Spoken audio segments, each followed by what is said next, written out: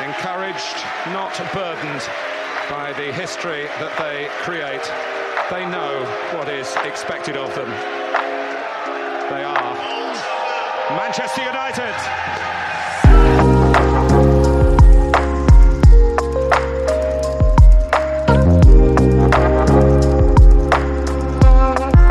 Welcome in, listeners, to another episode of the Busby Bay Podcast. I'm your host, Colin Dams. Polly Questel is here with me today, as well as special guest Mark Kastner. You will know him from Sounder at Heart and the Liverpool Offside. Most notably for this podcast, the Liverpool Offside. Mark, how many other Man United podcasts do you think are willing to talk with a Liverpool fan on this Monday? Probably not very many. And I wouldn't blame you if you wanted to just talk about the Sounders for an hour. Yeah. Given what we witnessed on Sunday. Yeah.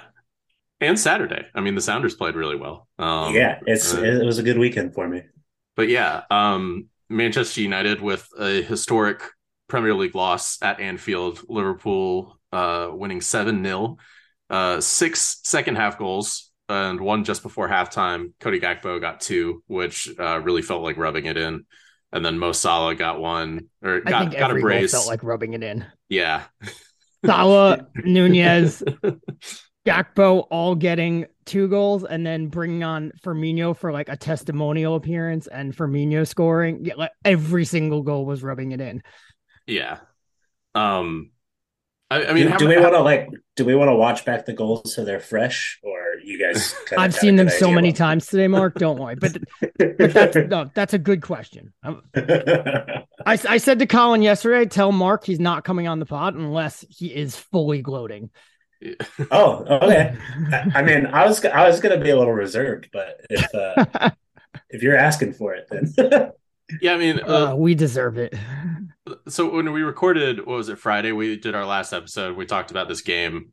We were like cautiously optimistic because, obviously Man United have been in a decent run of form. They also haven't won at Anfield they haven't won at Anfield at all since Wayne Rooney scored that really late goal in the game that seemed like it should have finished 0-0 in 2016 under Louis van Gaal. So, it was definitely one you would maybe expect Man United to turn up for, but apparently it seemed it was one that Liverpool were using as the catalyst for what they hope to do the rest of the season. Mark, how I know you said you were predicting, or you texted me that you predicted Liverpool would win 3-1. Were you happy that prediction was wrong? Yeah, I'm really happy it was wrong, and you may think that it's because of it was more than 3, but I think the thing I'm most happy about was the 0. And I'm sure we'll kind of get on to it. I know like Manchester United fans are like trying to cope this morning and even into this afternoon about like the 7 being kind of lucky, and I'm sure there's a degree to that, which it is, but the 0 was very much not luck. That was very much Liverpool dominating Manchester United's game plan. And that was really the thing that I was most happy about. I mean, obviously things got a little out of hand in the second half, and so did I at the bar I was at. But, I mean, all that's good and fine. But, particularly the 2 center backs and the goalkeeper did not let things get out of hand. And that is, I believe, 5 straight Premier League clean sheets, 4 of those being wins. And obviously it should be mentioned that speaking of getting out of hand, there was a Real Madrid game somewhere in there that was just kind of ridiculous as well. But yeah, I'm really happy with the scoreline. Yeah, I think United fans are making every and any narrative under the sun, a lot of which are the usual ones that you see whenever a loss like this happens, like the players don't care and the players gave up and the players weren't trying. We need a new captain. Discourse already happening. That one is like clockwork. We need a new captain. Bruno Fernandes had a really bad game. I don't know where this like narrative came about that he has to be subbed off. I think Gary Neville said it, but I don't know what happened.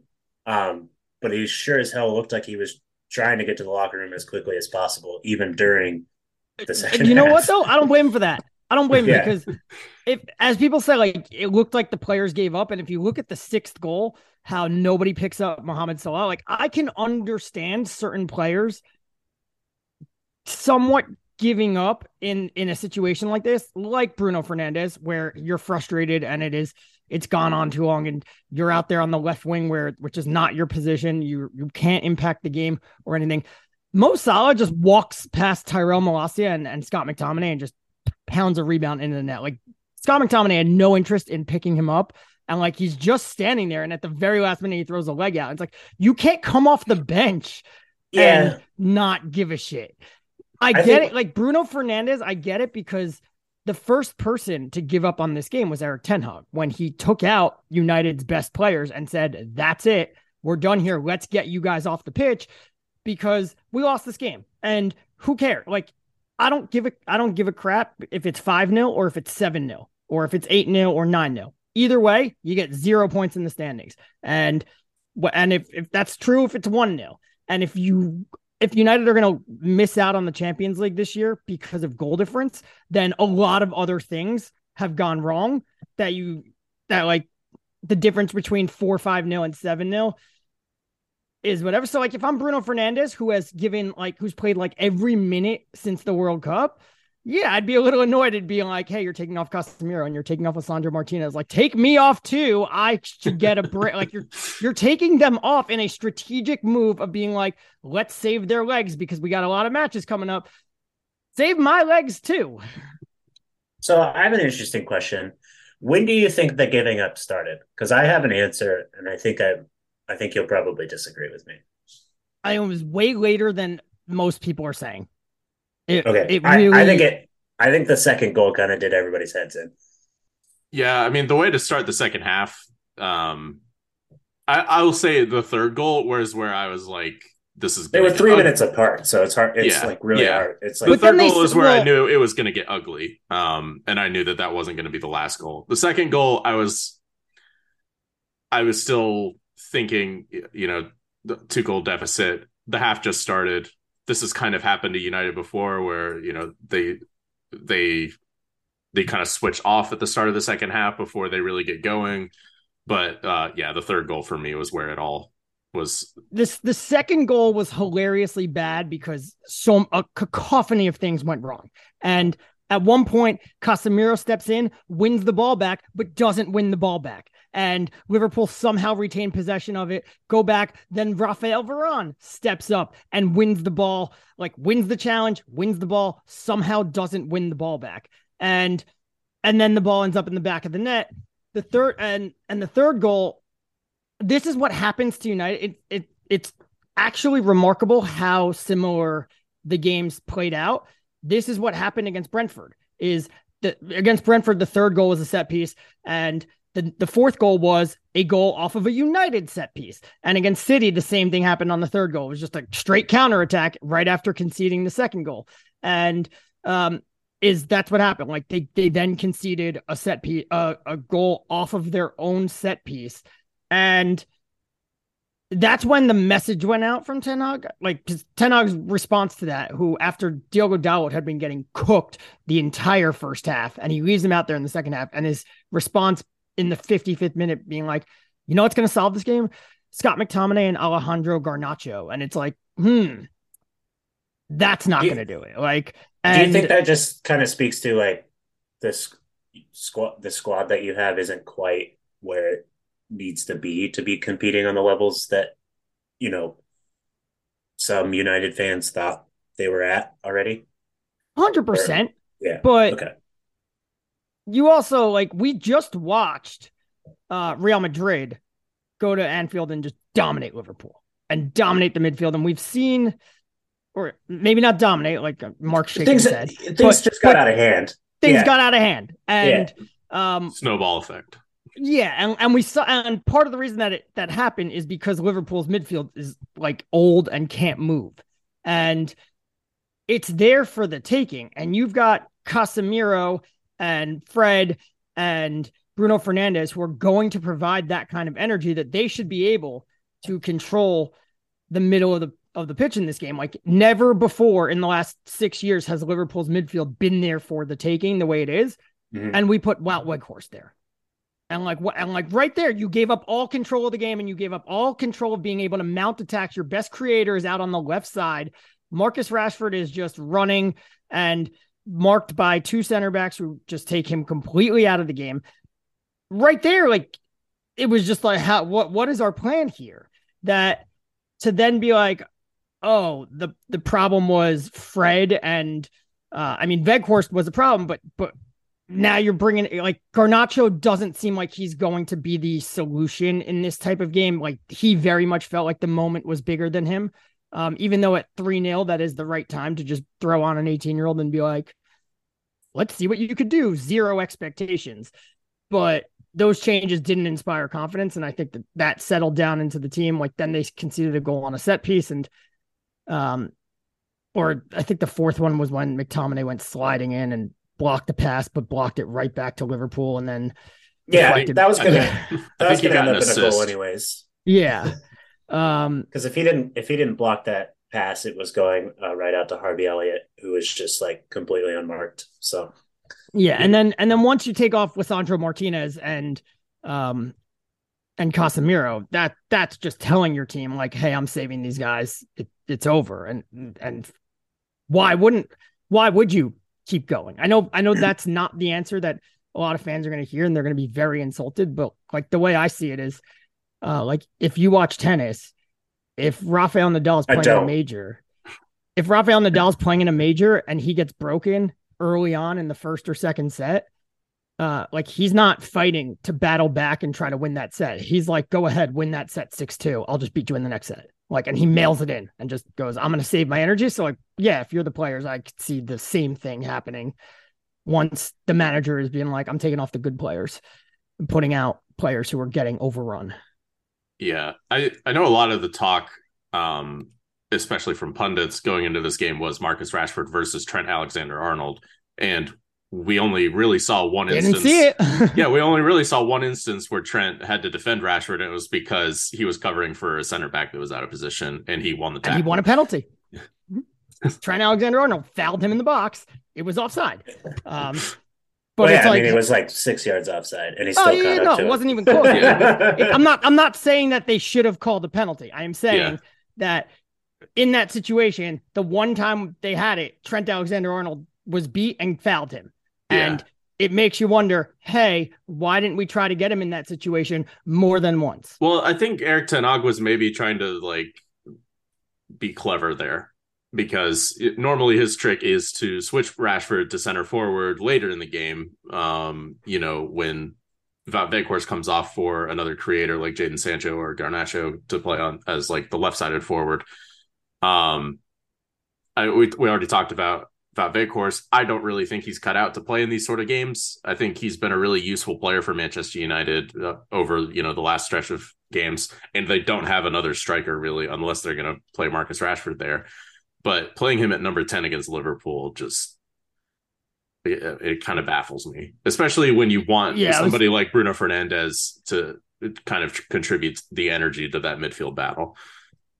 I was talking to Brent after the game, and he was just like, it's in a game like this where you really miss Anthony Martial. And he was like, you get mad at Martial for all these various reasons. Like he doesn't follow his runs or make the runs or anything. But he's like, but in a game like this, he's like, you just see the value in having a player that the ball just sticks to.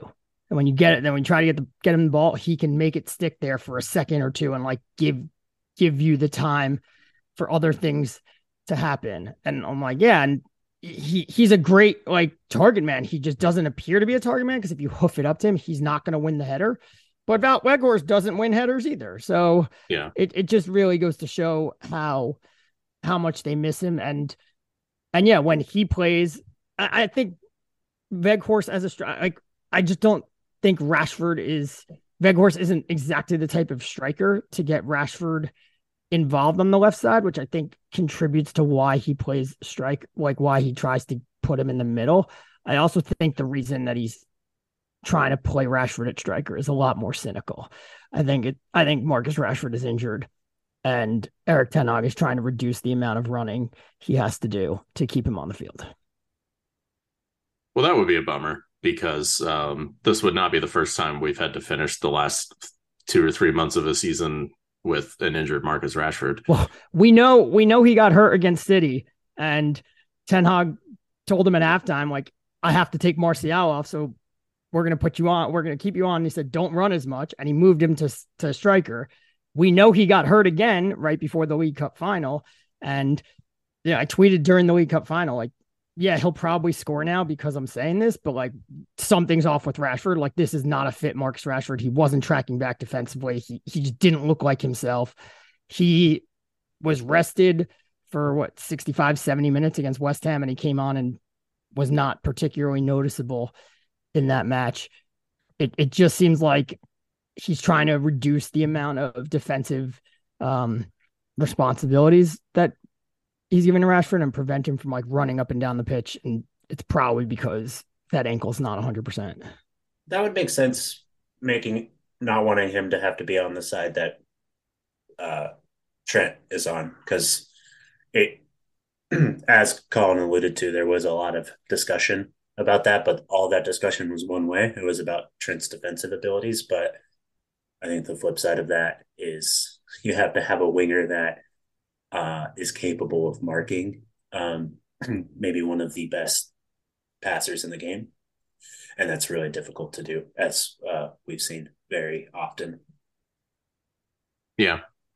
So, Mark, what I know we've talked about, Liverpool's midfield, and I've talked to both you and Paulie at different occasions in the past about kind of the age of Liverpool's midfield and where midfield has ranked in their kind of squad refreshing over the last couple seasons. Do you think this is kind of turning a corner back to what they used to be? Because, I mean, Fabinho had probably his best game since his injury last season, I think. Yeah. It's this or the Newcastle game, but both of those were in the last 3 weeks. So, pick one really. But yeah, I think this game kind of simplified what needs to happen in the summer. I don't think by any means does Jordan Henderson played incredible. You should run that back. So I'll kind of get to that in 1 second, but I think it kind of simplifies the ask, or sort of what needs to happen in the summer. The foundation, the plan, the sort of tactical ask of the midfielders still works. Clearly, you just have to have the bodies and the people to be able to do it. And I think Liverpool needs to probably add 2, maybe 3 midfielders, depending on Stefan Bajcetic. I think I said that correctly, depending on his further development, which I think we'll hopefully see a lot. I want to see him play at least 10 of the remaining 13 Premier League games. So there's that. The names, I'll let kind of other people talk about that. Obviously, there's Jude Bellingham. There's several midfielders that profile pretty well to fit into what Liverpool need. However, I think you basically saw that you can get the best out of Jordan Henderson when he doesn't play a lot, which is super crazy to think when you're talking about the Matic rules.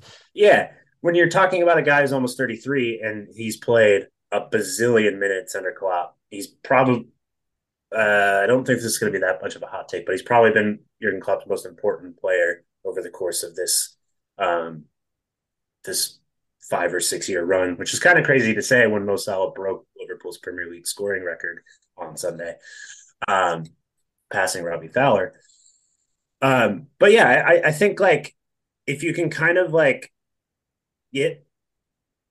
if you can kind of transition Jordan Henderson into what the James Milner role has been and get some fresh legs. I thought Harvey Elliott was one of the 3 best players on the field on Sunday. And he's played every single game for Liverpool in every single competition this year. He's the only player to do so. And I think the faith that Jurgen Klopp's kind of entrusted into a teenager, he's only 19 still, is starting to pay off, because I was actually when I saw Elliott's name on the team sheet on Sunday, I was like, ooh, I don't know. I would have maybe gone. I would have gone with somebody a little bit more robust because he is pretty small. But the flip side of that worked out really well because he was playing on a side where the opposition winger was just not interested in doing anything. So he was able to kind of float out into that middle space between Trent and Mo Salah, and he just like played super well. So um, I don't think like anybody in the boardroom or whatever. I don't think Jurgen Klopp's going going back into the locker room after that game and being like, you know what, I don't need to refresh the squad. But I think they are thinking in terms of it is a what that game did do was say it's a refresh and it's not a rebuild like a lot of people have been talking about. And I think it's always been that way. Even at Liverpool's low points this season, it was always, we're maybe 2 or 3 bodies away from kind of being back at that elite level. But a lot of people are talking about it in terms of like 6 or 7 bodies. And I just don't think that that's ever been true. Yeah, I think that's what he built the team with that in mind of like, we're going to build this team and then we don't like, and that's kind of anybody who has a long-term plan doesn't want to, hey, let's build something and then in a few years tear it down and build it again. It's just upkeep. And yeah, people online people have talk about crazy things. So right. And people want to, it's always about the here and now and the right this second. So when you buy Darwin Nunez and go, okay, we're going to start transitioning the team away from Bobby Firmino false 9 thing to now having a focal point center forward. That's going to take time. Darwin Núñez is going to have to settle in. You might not have all the players that you need around there. There might be a player that's coming in next year who's going to help go in that direction. And suddenly everybody goes, oh, he's off to a terrible start. And it's like, now you need to adjust and buy a new striker and pivot in this way. And it's like, no, sometimes you just need to stay the course. And you bring in a Cody Gakpo, and once you start to figure it out, then yeah, like you said, like it's only a matter of a few players. This is what I just wrote last week was like Ten Hag did not have to undertake a rebuild at United. Like this was a good team that he inherited. It was a good team that needed to become better. It had one big problem. He got rid of the problem, restored that good team as your baseline, and then said, right, now let's make you guys better. Let's improve it. We brought in a few other players, made some upgrades here, changed some tactics around, but also incorporated previous things that were done because those players thrive with those conditions. And that's really what, yeah, like as I think my criticism of Liverpool has been like, have they waited a year too long to phase some guys out? And did that is that going to slow them down? Like Mohamed Salah is coming to the end of his peak years, but at the same time, like maybe he drops off next year, but maybe Darwin Núñez next season is ready to pick up the slack. And, suddenly Salah scores 12 goals in the season, but it's offset by Núñez scoring 22. Yeah. And I think like you kind of look at, you can see the vision of where the kind of forward line is at. I thought, from a Liverpool perspective, it was like a really beautiful sort of like narrative to see Darwin score 2 and Cody Gakpo score 2. And then for Salah to score his 2. And then you have, as you said, like the testimonial aspect of Roberto Firmino just this week announcing that he's going to leave this summer. And, he watched 3 forwards score goals before he came on that he influenced all of them. Without Roberto, what I said yesterday was I think Roberto Firmino has been directly involved in every point we've gotten at Anfield or against Liverpool in the last 6 years because he has missed so many chances time and time again in some of these games. Yeah. And I think that's always going to be a conversation about Bobby. I'm not really ready to have that yet because he's still here and I just haven't really thought about it. But he's missed a lot of chances. One sort of criticism about Darwin Núñez is he misses too much, which I don't think is true. He has the same number of big chances missed as Erling Haaland, and that seems to be working out just fine for that robot. So I think there are other criticisms. Well, the players that get the most chances are going to be the ones that miss the most chances. Yeah. So I think you're seeing like you're seeing where Klopp wants his forward line to evolve. You also saw kind of the future of the defense against United with that's Kanate and kind of Van Dyke, and I thought they were amazing. They've only ever lost one game that they've started together, and I'll just go ahead and like not talk about which game that was. It was the Champions League final last year. But yeah, I like they did maybe wait a little too long. Like they were going after Tuchemeni in the summer, but he just wanted to play for Real Madrid, and when a player wants to play for Real Madrid, they usually We've end up been playing. there. Yeah, it's like there's there's criticisms across the board. Like everybody's heard them by now. They probably should have signed a midfielder, but I also think like the extent to which these current players have kind of dropped off a cliff after a season of playing literally every game available to them, a season with a mid-season World Cup, and just kind of some like freak injuries that you should account for, but you can't really. It's just it's just kind of incredible the extent to which things have gone wrong. But on the flip side, when you win 7-0 against your biggest rival with 13 games to go in the season, top four is in touching distance, finishing third is in touching distance. I think that's like I think the worst is behind us, and there is a path forward because it wasn't just the 7-0 against United. It was the 2-0 against Newcastle.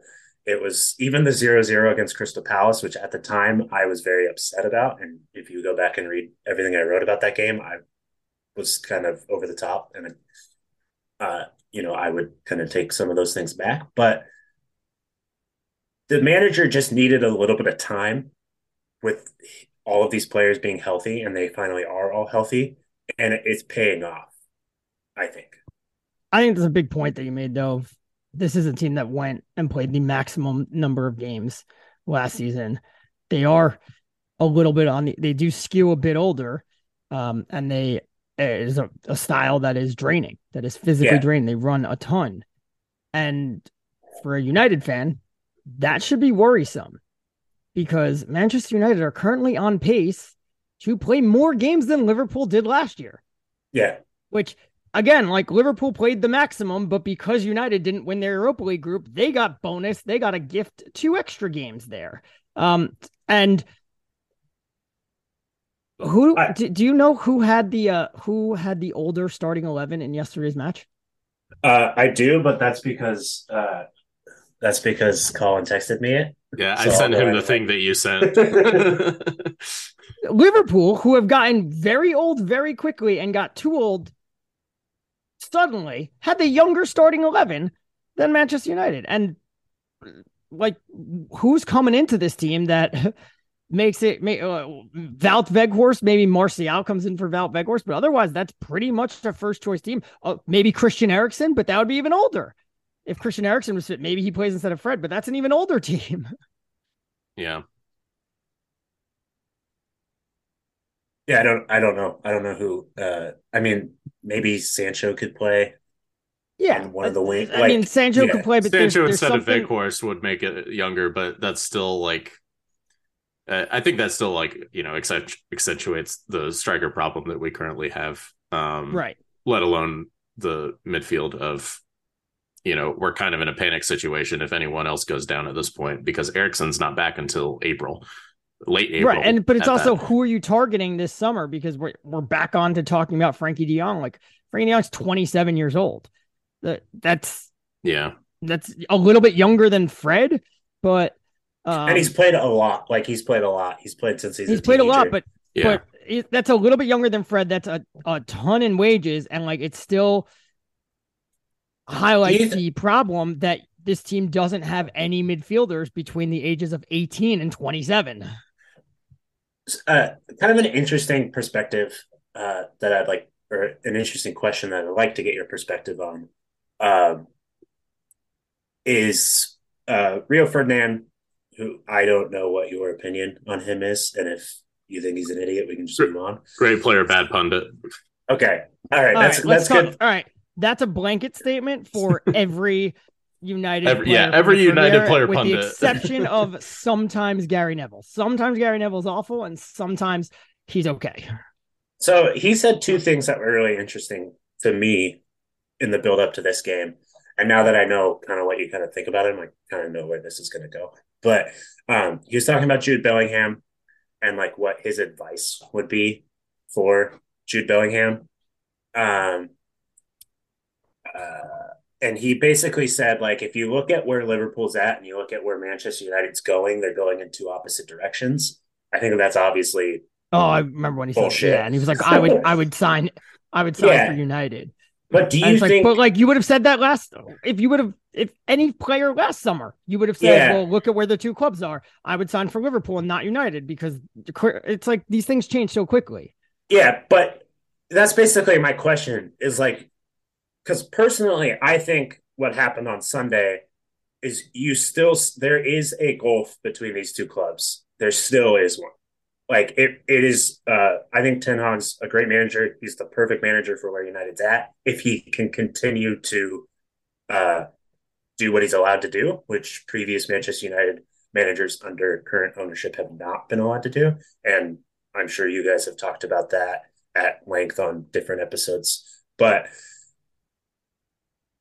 I like if you're saying Manchester United's problem is midfielders, and I'm also saying Liverpool's problem is midfielders. There's only so many good midfielders out there, right? Like what's gonna like what are you gonna do if Liverpool is the first choice team? I mean, I know it's a little bit more complex because players like we just talked about Tuchemeni. He wanted to play for Real Madrid, so that happened.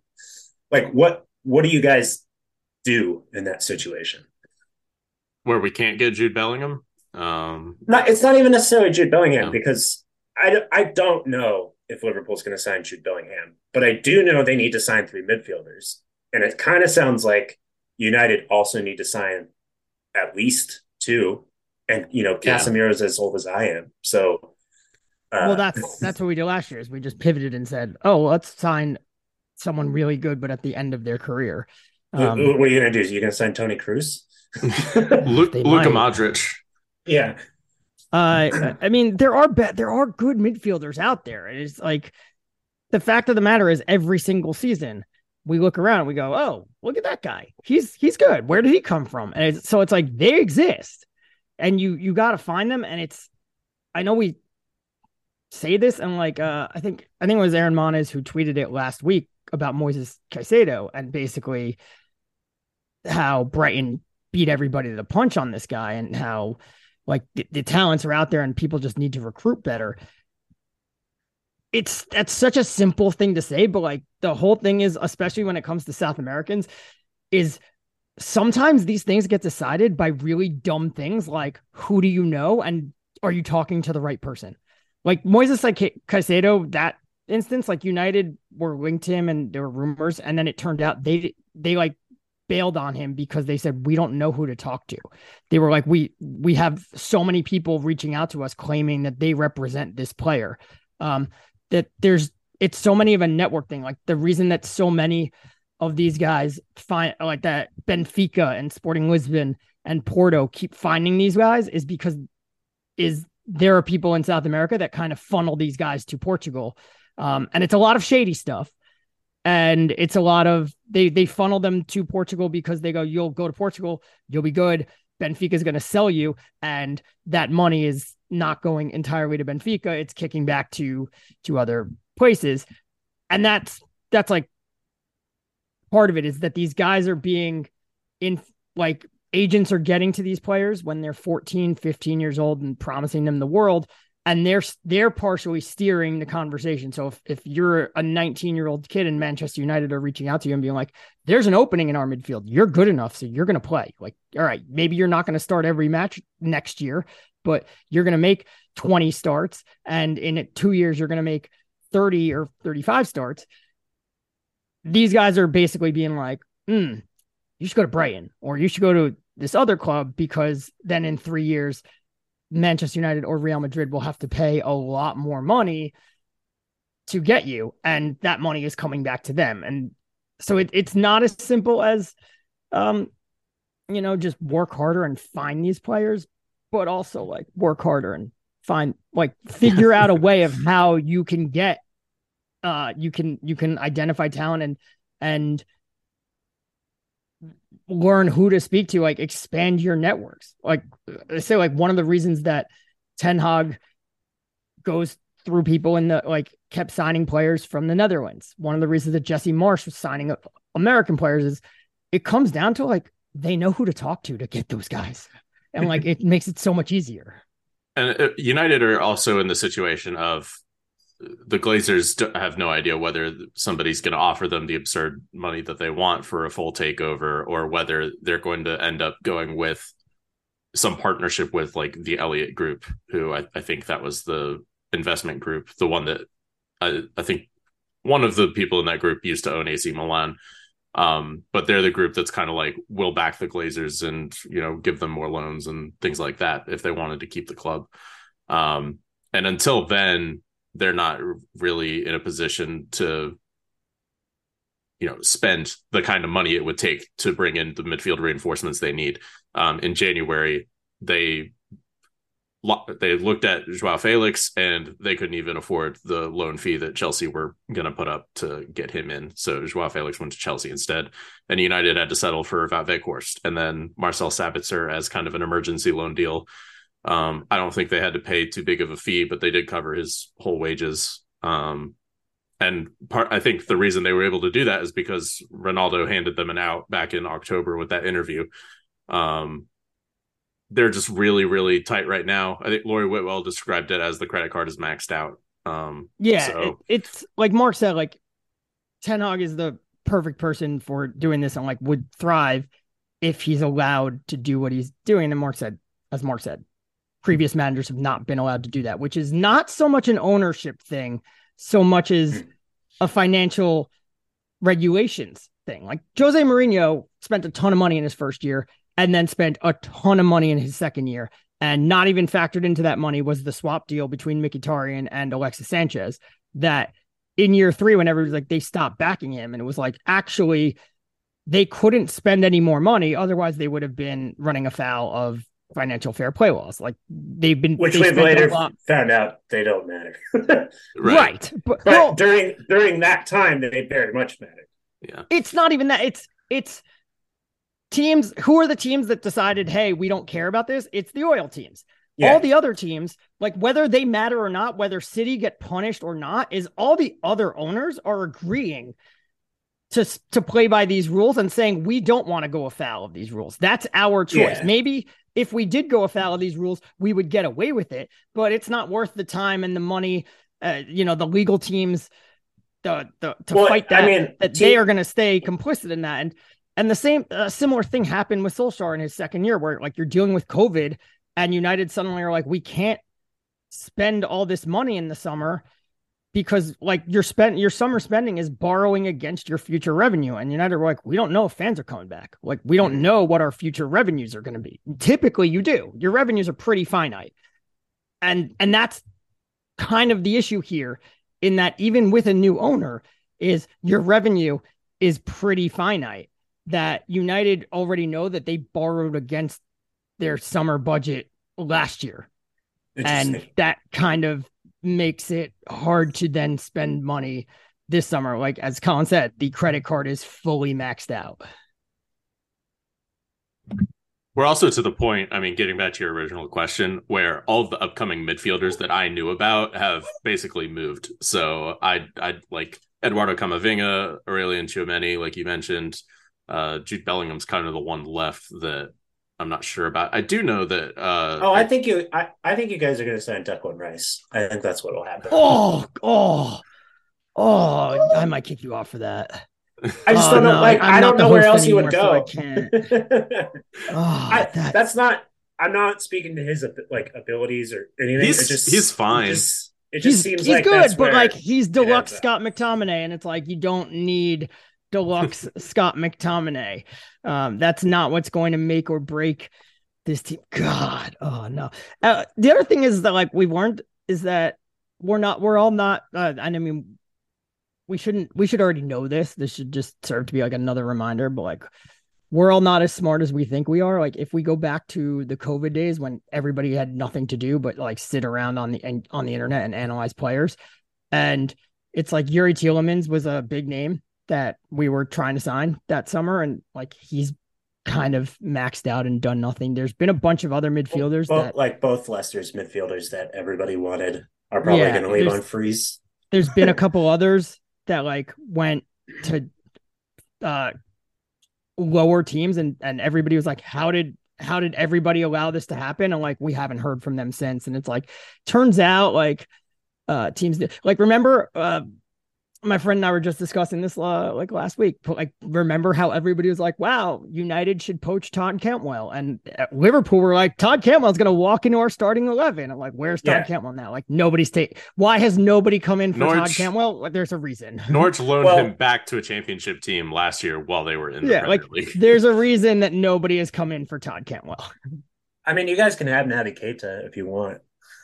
Right. Okay. Speaking of everybody thinking they're smarter than people who run football teams, he was supposed to be the best midfielder in the world, and look, garbage. Nobody hits it 100%, but like I'd rather miss on Naby Keita and hit on 9 out of the other 10. Like if Naby Keita is the 1 out of 10 that I'm missing on, I'm fine with that.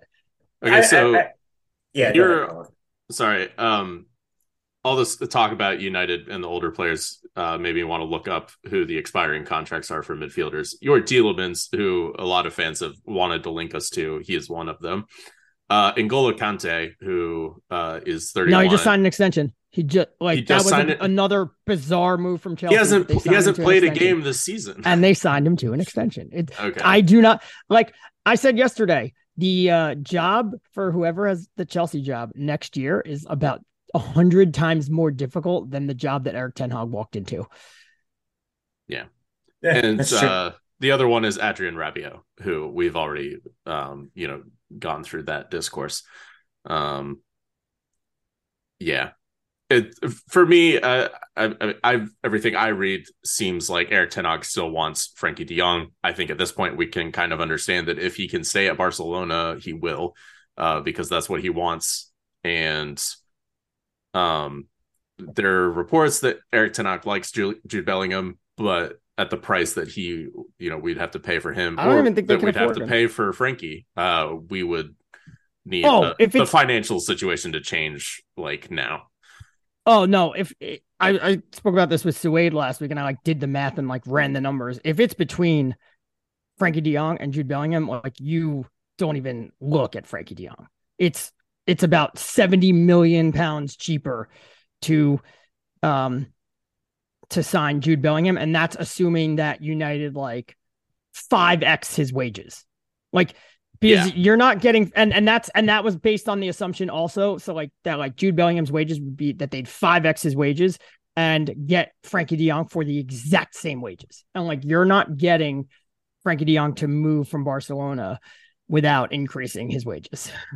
I think also it's safe to assume at this point that Jude Bellingham's trajectory is higher than what Frankie's has been over the last 3 to 4 years. Frankie's in the prime of his career. Jude Bellingham's 20. Jude Bellingham, if everything goes to plan, Jude Bellingham should be continuing to get better for the next 5 years. Frankie is going to be at this level for a few years, and then he's going to start to deteriorate ever so slowly. Yeah. I mean, Jude, I've watched Bundesliga more this year than I have in the last few years, and I've tried to watch Bundesliga a lot more over the past few years. It's way easier this year. Because Dortmund are actually fun, and Jude Bellingham is a big reason why. I don't think he offers. Should we sign that English winger? That not the next Jadon Sancho? Well, he's 18 now, and he's just now breaking through at Dortmund. So, given past Dortmund players that moved on, keeping Gio Reyna out of the team. Yeah. Well, I think in 3 years is when Dortmund are going to look to sell him. But yeah, I mean, I'd cut off my hand for Jude Bellingham to sign for Manchester United. He's incredible. I think, potentially Liverpool is a better fit for him. He's not the kind of Mark just perked up. he's not the same midfielder as Frankie. And if that's, the kind of tempo setter, ball carrier that Eric Ten Hag wants, he'd have to do some work with Jude Bellingham. But the question is like you said, he's that 20. what you want now? Like that was what Eric Ten Hag wanted to build around. But then you went and signed Casemiro, which changes things because you weren't trying to sign Frankie de Jong and Casemiro. Jude Bellingham as a balance to Casemiro would be better, I think, than Frankie. Yeah, and I mean, but like to go back to Mark's original question, like, what do we do if we don't get one of these guys? Like, I don't know, because we don't seem to have backup op. Casemiro's like the first backup option that we've ever had, and even that was like 30 years old and like, hey, just get like the best one in the world. Yeah, the logic behind that seemed very basic. Yeah, like why not? Like Ajax were holding us over the whatever the expression is regarding Antony, and we were like, well, it's not like we have a second option. Like it was Rory Whitwell of The Athletic was like, Cody Gakpo is an alternative, and I'm like, but he's not, because he's a left winger, and we are specifically looking for a right wing. Like, just if we label them all as attackers, that's how you end up in these awful situations that we kept being in, where we kept signing these guys to play the same position. But like, yeah, it just doesn't seem like United have alternate. The last time we signed like a alternate player, I mean, 2 summers ago when we brought in Donny van de Beek instead of Grealish or Madison, and we brought in Alex Tellez instead of Sergio Reguilon, and like those are 2 of the worst players we got in the squad. I didn't even know Van de Beek was still there. He's hurt, but he tore his ACL in December. Yeah, it was like a bad tackle. It was one of those like you don't like to see it injuries, and like unlucky, but at the same time he has been just awful. Yeah. I do wonder if that didn't happen, whether we signed Sabitzer.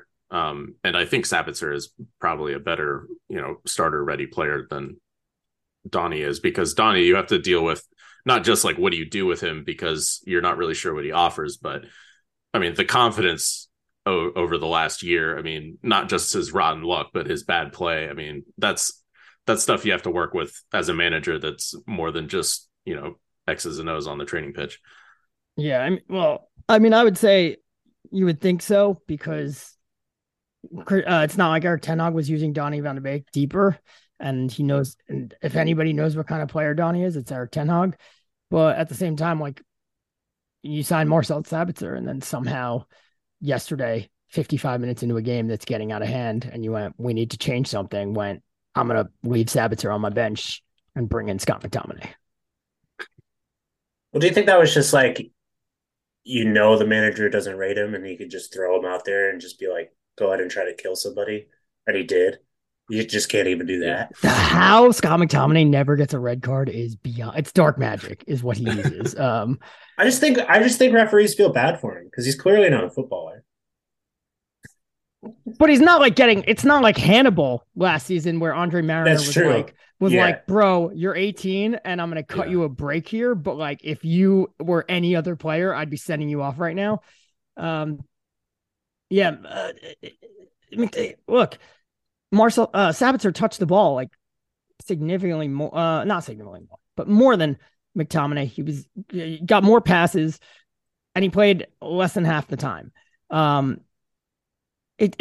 Ten Hag, it's like the first time Ten Hag's used McTominay as a midfielder off the bench in a long time. Usually he brings him in as like a striker or like a number 10, because I think it's just like, I like your energy, but I have no idea where I can use you and what you do around here. Because like, what are you good at? You're good at making a late run into the box. And what is it that you do here? You have to figure out your thing. You make late runs into the box, and like when the ball comes to you and you could first touch smash it or get your head on it, you're good. But otherwise, like when you're in midfield, and Liverpool did it, City did it last year, they just pick on you. Like, they're like, hey, if Scott McTominay is marking you, just walk away, and eventually he's going to forget about you. And like, that's what happens. Or if he has the ball, just be like, okay, what are you going to do? Right. I mean, like I said, that 6th goal, Scott McTominay never even he's right next to Mo Salah, and he never even bothered to pick him up. And like, if you watch the clip back, it's hilarious how disinterested he is. And it's just like, I get the starters who were dealing with this for 70 minutes being frustrated. You came off the bench down 3-0. Like, how are you quitting? Do you think, like, Do you think the manager's culpable for that at all? Yes. I thought Okay. one of the things um the Athletic ran this like huge article today on Bruno Fernandes where they documented like all the times he whined and everything. No, Like I said, that's Bruno gross. Fernandes had a terrible game, and Bruno Fernandes has a history of this, of like, And he pushed the referee too, which was kind of insane. and this like I've said 3 years ago, like Bruno probably shouldn't be the captain because he has a history of in the first 5 minutes of the game. If things don't go his way, he complains, and then that's the only thing on his mind. He complains about everything, and he plays like crap because that's what he's thinking about. Like, frankly, the same thing happens to me when I play sports. If I think I've been fouled early on, and now I'm mad at the ref, I think everything's a foul. I get mad at the ref, and I play worse. But everybody else is like he should have the armband. That like one game doesn't change that. And look, this is something that's been obvious, but Solskjaer insisted on giving him the armband when Maguire wasn't there. Ragnick did. Ten Hag didn't hesitate to do it. So clearly, they've all said the good outweighs the bad, and one game does not change that. But like what I was saying to my friend was, everybody is looking to point fingers after this game because nobody wants to point fingers at Ten Hag, and Ten Hag was really bad. He got his tactics wrong from the jump. I mean, Jurgen Klopp basically did his homework and knew exactly how he was going. That's why Harvey Elliott started. You were like, I was shocked that Harvey Elliott started. And Yeah. like, he didn't start Harvey Elliott because he was like, oh, I want your legs in there. He started Harvey Elliott because he's like, I am going to use you in a very specific way because this is how United play and this is how we're going to exploit it. And you're the guy to do that. And he knew exactly how he was going to attack United. And the first half, like when United fans were like, oh, it was pretty close and like we had the better of the chances. And it was like, yeah, but Liverpool were doing the same patterns over and over and over. And it was just a matter of they didn't execute it until the final one. And they got that goal, but like they could have gotten a bunch more. They weren't executing. That's not United shutting them down. That's Liverpool not executing. And at halftime, Ten Hag made no changes. And boom, the game goes out of hand very quickly. I thought I think Klopp knew that was going to happen too. I think he knew that he could set them up in the first half and just try this thing, and it came off, pretty beautifully, I might add. But he knew he could get to halftime at, 1-0, 0-0, or God forbid, even 1-0 down, and he knew he could win the game from halftime. That's exactly what happened. When you're starting like Weghorst as the 10, you're not saying we're going to take this game to them. You're saying our goal is to like disrupt you and not like you do things. And United really weren't doing that. And this is very similar to the Arsenal match where it was, again, a choppy first half. Arsenal did not play that well. And Mikel Arteta made changes, made adjustments at halftime, and Erik Ten Hag did not. And the second half was the same way that like 7-0 was probably not like, this is probably, it's a little out of hand. This probably was like a 4 or 5-0 match. The Arsenal match 3-2 should have been 4-1, 5-2. It goes both ways. When everybody says, oh, like you just got beat, it's a bad day at the office. Like it was a bad day for Erik Ten Hag. And that happens sometimes. What's concerning is that this is the third time United have conceded 4+ goals in a half this season, which is not something that had happened in previous years. This is the third time they've gone to a top 6 opponent this season. They've only done it four times. This is the third out of 4 games they've gone away to a top 6 team and gotten played off the park. And the only time it didn't was when they played a terrible Chelsea team. And this is, there's so many similarities between the Brentford and Manchester City matches here that it's fair to be like, well, wait, why is this still happening? That's the concern of like, because they got played off the park by Manchester City. They came back at home and played a remarkable game. Fantastic game plan. They knew exactly what they were doing and it shut City down. They had control of that whole game. And then 2 weeks later, they went to Arsenal or a week later, they went to Arsenal and like basically said, we're going to play completely differently and got destroyed. And it's like, why is that happening? It seemed like he learned. And then you made the choice the next week. And that's the one concern is this is 3 times. That's a lot. Like it happened once. And it's also Liverpool. Yeah, it happened and once. it's also 7-0.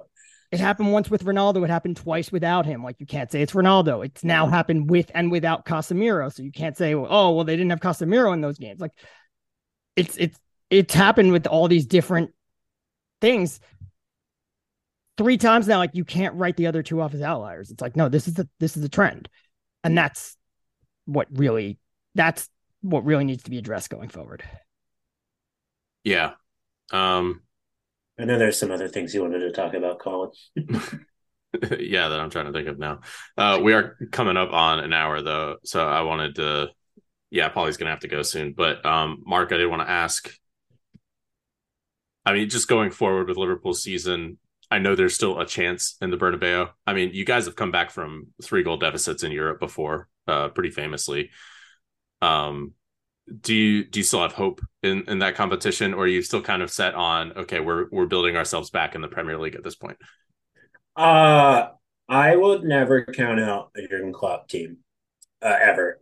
I won't, because they've shown me, time and time again. Because it's not just the Barcelona game. It's multiple. It's going 97 points and finishing second, and then the next year winning 26 of your first 27 games. It's COVID happening. It's Virgil van Dijk's injury, and it's an Alisson header against West Brom to qualify for the Champions League. It's I think what we're seeing right now, when at one point we sat in 8th place, and now we're looking like I would say we're more likely to finish 4th than Tottenham or Newcastle is, based on recent form. It's just kind of like, it's his whole thing, right? With that said, I think beating Manchester United 7-0, like we did on Sunday, as you saw, kind of makes the Real Madrid game kind of like a whatever thing. And what I want to kind of like, the parallel I kind of want to make is in 2019, when the Barcelona game happened. If you remember, obviously the first leg was 3-0, but what happened after that first leg is they went to Newcastle, and it was just a very nervy game. And is that like the 3-2? Yeah, Fabinho scored a header late off of a free kick that gave Mo Salah the concussion that he got. But winning that game meant the league was still alive. Obviously, they didn't go on to win the league, and they did go on to win the Champions League. It kind of made the Barcelona game, the second leg, just sort of like, we'll see what happens. It took all of the pressure off. It took all of the pressure off that game. And I think if, beating Manchester United 7-0, and then hopefully beating there's an early game this Saturday against Bournemouth, who he beat 9-0 earlier this season. If they win that game, because they kick off before anybody else, if they win that game, I think they'll be in 4th, or they'll be level in points in 4th. Let me double check. Yes, they will be level. They'll actually be ahead of Tottenham on points and goal differential, but Tottenham will obviously have to play their game. So if they beat Bournemouth, the Real Madrid game turns into just a sort of whatever, right? And it's a little bit of a bummer that it's the round of 16, because I think if it were kind of later in the competition, the more confident I would be about sort of a result. But I don't think that game really matters anymore, and to define this season, because this Liverpool team has kind of clawed back their league position, and that is sort of what the focus is. So just kind of whatever can happen against Real Madrid. And Real Madrid are very good. I think that's like a thing that people don't really want to talk about. I mean, I know it's a lot of like people who like to ascribe to the philosophy of football that revolves around Pep Guardiola, the kind of possession-based, pass the team off the park. And I get that, because there's a lot of evidence to support that playing that sort of football is, dominant. But in the Champions League, we've seen time and time again that it takes more than that, because Manchester City have been in these. Real Madrid didn't just beat Manchester City. They beat a possession-based Chelsea team. They beat a PSG team, and then they beat Liverpool in the final. Like, you don't win all of those games purely off of luck. And Liverpool were like amazing in the final, and they scored their one opportunity, literally their one shot they took, and they scored. So the Real Madrid, this kind of iteration, and I would even kind of say that this iteration of Real Madrid is sort of the same as Ronaldo Bale's Madrid that won 3 straight Champions League titles, one against Liverpool. They're sort of like one of the sports, any sports greatest teams. They're like Jordan's Bulls, or Brady Belichick's Patriots, Steve Kerr, Stephen Curry's Warriors. They just win, and it kind of defies the logic. So that's why I think they'll probably advance, just because something happened in 2005 that Liverpool did to Carlo Ancelotti, and he's just decided to have revenge on them forever. And fair play, because he's definitely got the better of us since then. Yeah.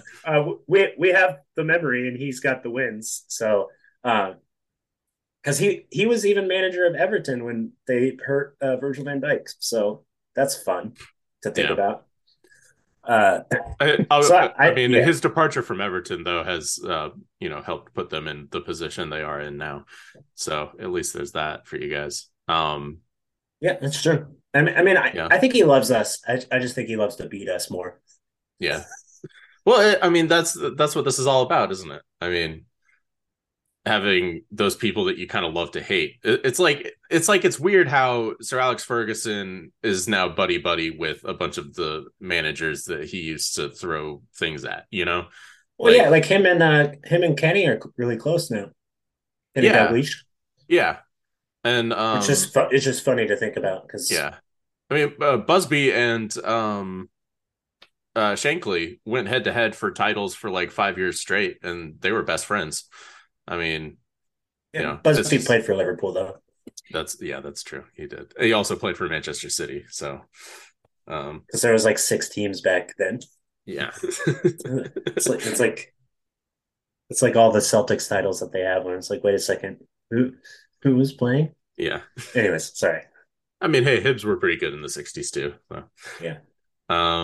Yeah. All right. Well, I'll let you go, Mark. But thank you so much for talking to me. I'm sure you were really looking forward to it after the result. But I'd completely forgotten about it until you texted me. And for a second, I thought you were joking. But thanks for not joking, I guess. No, yeah. I mean, it's always a pleasure to talk to you. I was hoping, we mentioned on Friday, because the first time we recorded this year before the 2-1 win at Old Trafford, we had talked about kind of at the end, Liverpool drawn to, if they lose to Man United, is this like the beginning of the end for this Liverpool team? And going into the game, obviously Liverpool had recovered in form a little bit, but the way their season had, they'd faltered a little bit. A lot of United fans obviously hoped that this was the beginning of the end of this Liverpool team, because a club that with, less resources than City, that can match that level of production each season. I mean, it makes it almost impossible for a team like United to try and crack into the top 2. But it looks like, at least for now, they're here to stay, and we'll have to deal with that. Yeah, and I think Liverpool's going to finish ahead of Manchester United this season in the league. Well, we'll see. I mean, there's only 4-point difference right now, and our goal differential is down to like +6 now, I think. It's 7 points, and your goal differential is +6. But yeah. I think yesterday simplified your season, and you're a cup team this year. Yeah, that's just and hopeful. Like, I think it's hard to come back from a 7-0 loss.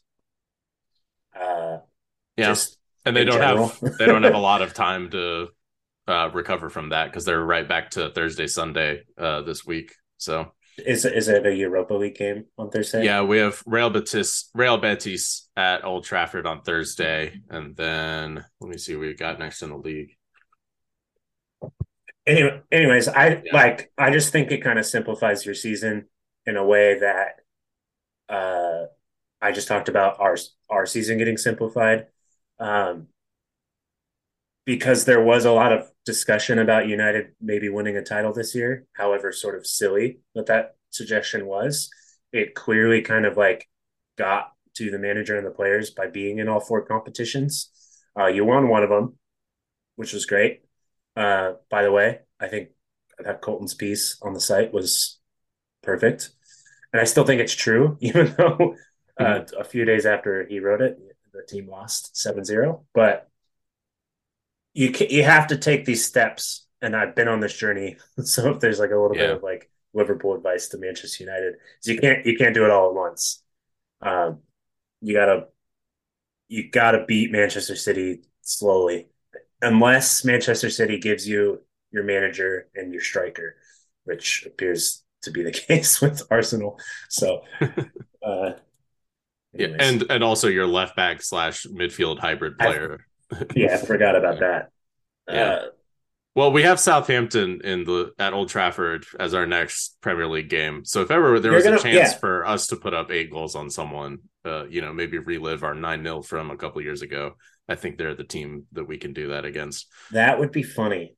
That would be very funny. Actually, I want to kind of see that happen.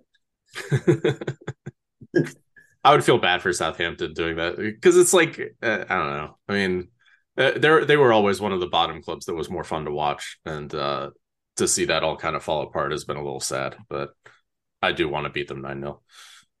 Your goal differential would be fixed. It would.